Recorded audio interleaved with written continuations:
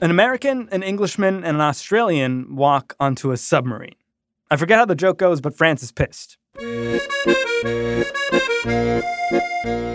Last week, the United States, the United Kingdom, and Australia announced a new trilateral partnership. AUKUS.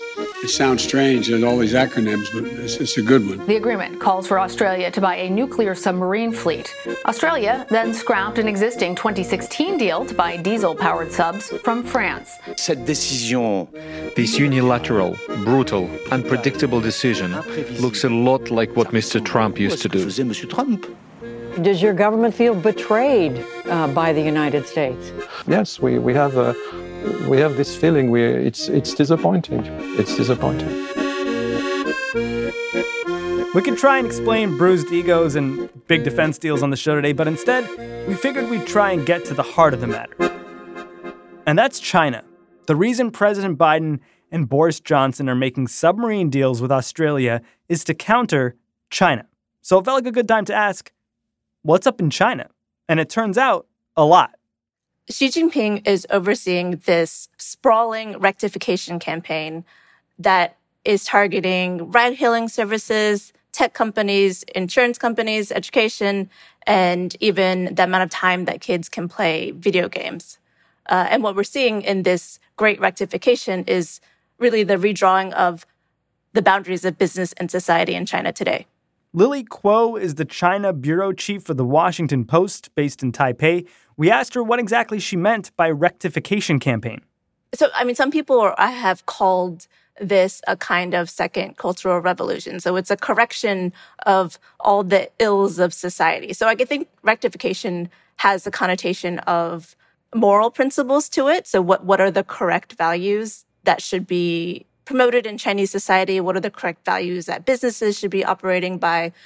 So the rectification that we're seeing is an effort to kind of draw those principles and have the party determine, what those values are. Give us an idea, Lily, of what exactly is being changed here. What's going on?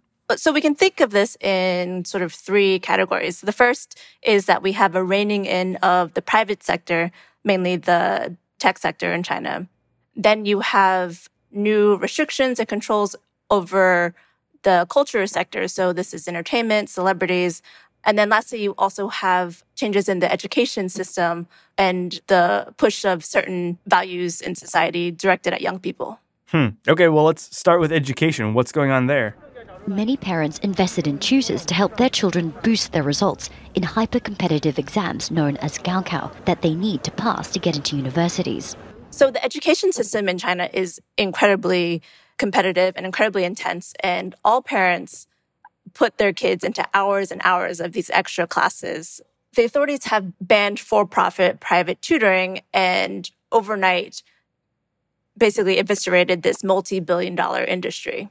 And so the thinking on the part of the Chinese authorities is that this for-profit industry has upset the ideals of education. And by banning this, then they are helping level the playing field for parents and families who can't really afford these classes. And also the idea is that you take some of the pressure off of the students and the kids. So it's an incredibly competitive education system. And by banning part of that system, you're going to make it more fair for people? Is that right? I've asked people, parents that I know in China, what they think of this. And people say, it's the right spirit and it makes sense. And this industry really is out of control and the pressure is too much. But one teacher that we talked to, she was describing how at her school, all these teachers are out of work and, it seems to be a counterproductive policy because there's still as much competition to get into the best universities in China, and these students still need this tutoring, and teachers also need the extra money from tutoring. And she made this point that, if the point is really education equality, then why didn't the government make universities or all school fees free? So that sounds like a pretty big cultural shift in terms of education, but it sounds like there's a lot more cultural shifts afoot here. Yes. So another crackdown that we're seeing is on what authorities have called the chaotic celebrity culture in China. Chaotic celebrity culture. So you have certain celebrities that have basically been wiped from the internet. You have new rules about what content can be promoted online and what kind of content should be in movies and TV shows. And the other big focus of this campaign is these things called fan clubs. So China has these really extreme fan clubs where especially young people are in these groups where they support a certain celebrity and they donate money to them. They'll fight members of other fan clubs for them. Wait, the fan clubs are fighting? Yeah, the fan clubs fight. They're really intense. One example that I think is seen as possibly a tipping point for this fan club culture is that this Canadian Chinese pop star named Chris Wu. In early August, police in Beijing detained Chris Wu, a dual Chinese-Canadian citizen, on suspicion of rape. And his fans went crazy, and they supposedly were hatching these plans to break him out of prison. And so this was seen as, going too far because they were going to go against the government and try to get him out of prison. But they didn't, right? Why do Xi Jinping and the Chinese government feel like they need to crack down on fandom? It seems like a low priority. Some people say that because China is a place where you can't discuss politics, there's not a lot of sensitive issues that you can really debate openly. And celebrities is one of those things that you can really go at it with people and get in these big fights with people. And so that this is sort of an outlet for people. So one interesting question is, what happens if you shut that off for people? But the reason why this is being targeted, I think one has to do with the values, this idea that celebrities are the ones in control of the value system in China, and the party wants to have that control. And so they want to be able to determine what is okay in popular culture. And this isn't just about fandom. It's also about how long kids can play video games online. So now there are limits on the time that kids can play. The crackdown also extends to what images kids should be seeing in movies and online and TV. And one of those images that the government has deemed unacceptable is something called Niang Pao. Which in your article, you say roughly translates to sissy men? Is that right? Yeah, so this is a derogatory term in China also, and it refers to feminine men, or sissy men is the most common translation. What are they actually trying to crack down on here? What they're trying to crack down on is this trend in Chinese pop culture where you have young men who are kind of known for their androgynous looks. They might wear jewelry or makeup and, they're just very attractive and very pretty. What's wrong with that? That sounds nice. Pretty men? What's not to like? Yeah, I think they're trying to promote a very narrow idea of what it means to be a man in China. And they have ideas of masculinity that are culturally conservative, and they want to present a certain picture of China as strong. And they think that to present a strong China, you can't have men who are so-called sissy men. You're the saddest bunch I ever met, but you can bet before we're through, Mr. I'll make a man out of you. That feels like it'd be really hard to enforce. Yeah, so the way that they are enforcing that is by telling broadcasters and content providers not to promote these kinds of images and not to promote content that includes men like this. One thing that's certainly going to be a lot easier for the Chinese government to control is the economy. How is Xi Jinping tweaking the Chinese economy? So the main thing that's happening in the economy is that over the last 12 months, the private sector, the tech sector, has really been reined in. And this is under the name of cracking down on what the government has called the disorderly expansion of capital. And it means weakening some of the country's biggest tycoons. In recent months, Beijing has targeted some of China's most successful companies, imposing harsh regulations and fines on ride-hailing company Didi and tech giants Alibaba and Tencent. And so with these tech companies, the idea isn't to destroy them or to wipe them out, or for them to not play a big role in the economy, but rather to kind of harness them and have them serve the state and, serve the party's agenda. It's interesting to hear that, thinking about the United States, where there's all this talk about reining in big tech. Is this like a version of that in China? Yeah, I think it is a version of that because one of the questions is, what are they doing with all of this data that they amass and how are they using that? The other thing is that one of the reasons that tech companies have been so successful in China is that there's sort of been this gray zone in regulation. And so the tech companies could kind of advance first and then regulation catches up with that. So some of this is an effort to kind of bridge that gap and, make it so that the regulators aren't behind. Is there like a broader strategy with this rectification campaign, these changes to education and Chinese culture and the economy?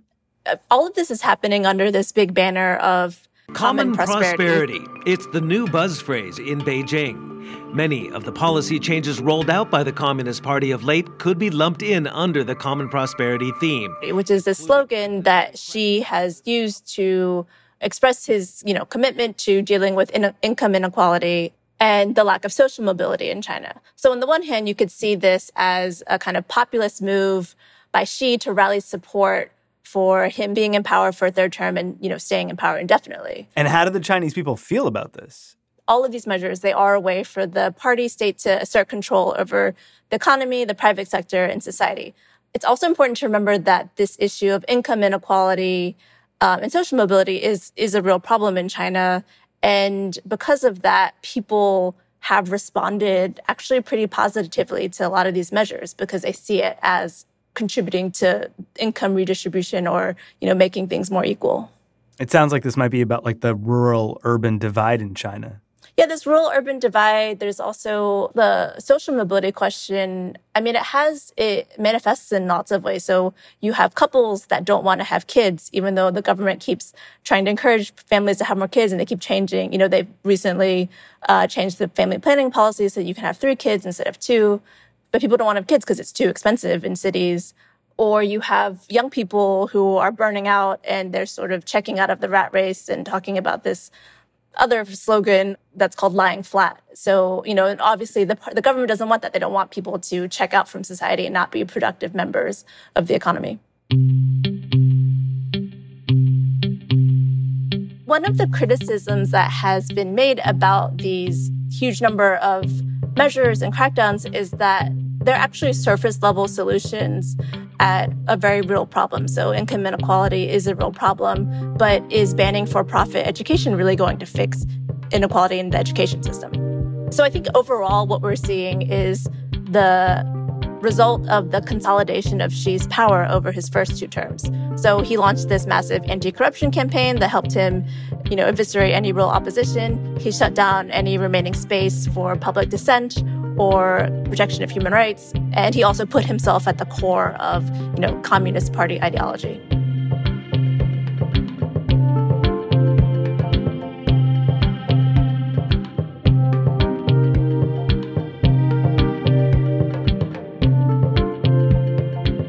Quick break, then we'll talk about Xi's foreign policy strategy and the submarines.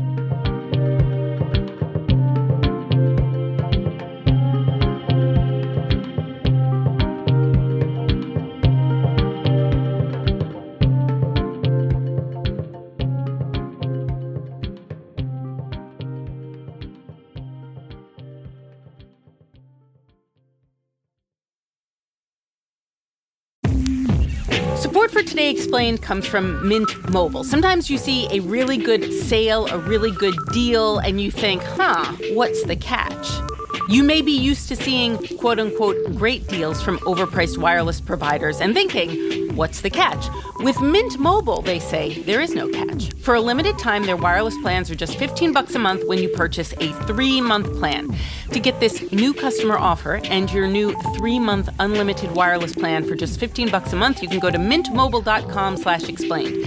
That's mintmobile.com/explained. You could cut your wireless bill to $15 a month at mintmobile.com/explained. $45 upfront payment is required. That's equivalent to $15 a month. New customers on first 3-month plan only. Speeds slower above 40 GB on unlimited plan. Additional taxes, fees, and restrictions apply. See Mint Mobile for details.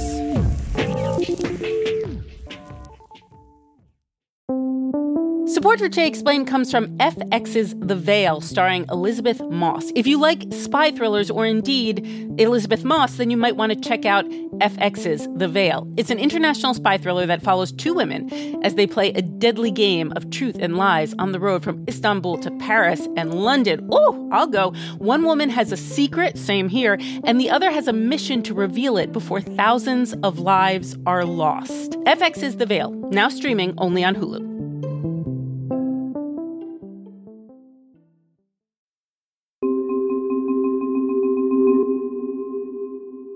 Okay, Lily, with Xi Jinping tightening his hold on power in China and setting himself up for a third and maybe, who knows, fourth, fifth, sixth term, I'd love to talk a little bit more about where China stands in the world right now. It's got friends and frenemies. Let's start with China's friends. So the Belt and Road Initiative is Xi Jinping's landmark foreign policy. So this is supposed to be China's contribution to the world and its kind of real mark in the international community. Chinese companies are building roads, pipelines, and railroads around the world. But the initiative is also building China's influence. It's basically about China providing cheap infrastructure and cheap financing. Here on the outskirts of Bandung, the commuter train is old and slow. There are power plants, there are media companies, there's financing. But now, cutting through the hills that lead to Indonesia's capital, Jakarta, there's a tunnel for a high-speed train. And the engineers and managers who lead this $6 billion project are Chinese. And any other projects that it can offer to potential friends in Asia, the Middle East, Africa, and Europe. So basically everywhere. It feels like China's been promoting this policy for almost a decade now. I mean, how successful has it been in expanding the country's influence around the world? Well, in some ways, you could say that it has not been that successful because China has still been isolated on the international stage by the U.S. and its allies. On the other hand, you could say it has been pretty successful because anytime something comes up at the UN, China is able to get a long list of countries that support its statements or measures. 64 countries have issued a joint statement at a UN Human Rights Council meeting to express support for China's policies in Xinjiang. In response, Chinese Foreign Ministry spokesperson Zhao Lijian said China's policies in Xinjiang are not about human rights, ethnicity, or religion, but about combating violent terrorism and separatism. You mentioned the United States, and it feels like the United States for years now has been trying to combat China's ever-expanding influence around the world. Where do U.S.-China relations stand right now? So U.S.-China relations right now are pretty bad. Biden has continued a lot of Trump's policies, and I think there was this question in China of what would the Biden presidency be like and how much would he continue Trump's, what was viewed in China as a very anti-China policy. And Biden, his approach is to rely more on allies in countering China's influence, but fundamentally, at least to the Chinese, it seems to be the same. China has an overall goal, and I don't criticize them for the goal, but they have an overall goal to become the leading country in the world, the wealthiest country in the world, and the most powerful country in the world. That's not going to happen on my watch. It seems to still be treating China as a threat. And of course, the biggest news on this front as of late is that President Biden's going to supply some submarines to Australia, much to the chagrin of France. What's going on there? Right. So the U.S. and the U.K. and Australia have started this new defense alliance where they will share nuclear submarine technology. China is also very upset about it. China's foreign ministry said the three countries were, quote, severely damaging regional peace and stability, intensifying an arms race, and damaging international nuclear non-proliferation efforts. What's also interesting is that China's response has been to pressure different allies of the U.S., but in some ways, they don't really have a lot that they can do now because relations with the U.S. are already at a low. Relations with Australia are very bad. They've been locked in a trade war for more than a year. In the UK, they've got this trade deal that is needed, but if the US and the UK strike a trade deal, which I think this pact kind of paves the way for that, then that leverage is gone too. So some people say that actually the submarine deal is, it's a reaction to China being more aggressive and that China's backed into a corner. We need to be able to address both the current strategic environment in the region and how it may evolve. Because the future of each of our nations, and indeed the world, depends on a free and open Indo-Pacific enduring and flourishing in the decades ahead. It's just so interesting to think about this sort of like escalation militaristically and in terms of economic competition with China, because the two economies are really essentially tied to each other, right? And this includes everything the former president was trying to do with China on trade. Yeah, I think that is correct. Biden keeps using this term strategic competition, that China is a competitor. The language is different in terms of framing China as a competitor, and that strategic competition will always be there. And on the Chinese side, I think there's also some acknowledgement that that competition is always going to be there. Internationally, you've got China at odds with the U.S. and all these proxy nations taking sides. At home, you've got this raft of cultural changes. How is this going to animate Xi Jinping's third term? So another idea behind these drastic changes that he's making is for China to achieve self-reliance. And that likely comes from, looking at the international landscape, looking at the deterioration in China-U.S. relations and the knowledge that, those ties probably aren't going to get better soon. So another big part of the change in the economy is this idea of China relying more on the domestic economy. So I think a lot of the changes that we're seeing now are actually, in response to what's happening with China and the U.S. and what's happening kind of in the international community and attitudes toward China.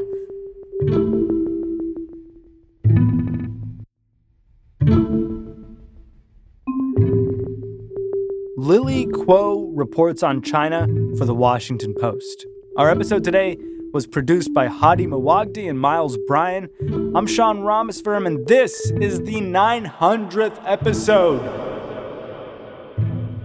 of Today Explained. Please give us 900 stars wherever you listen.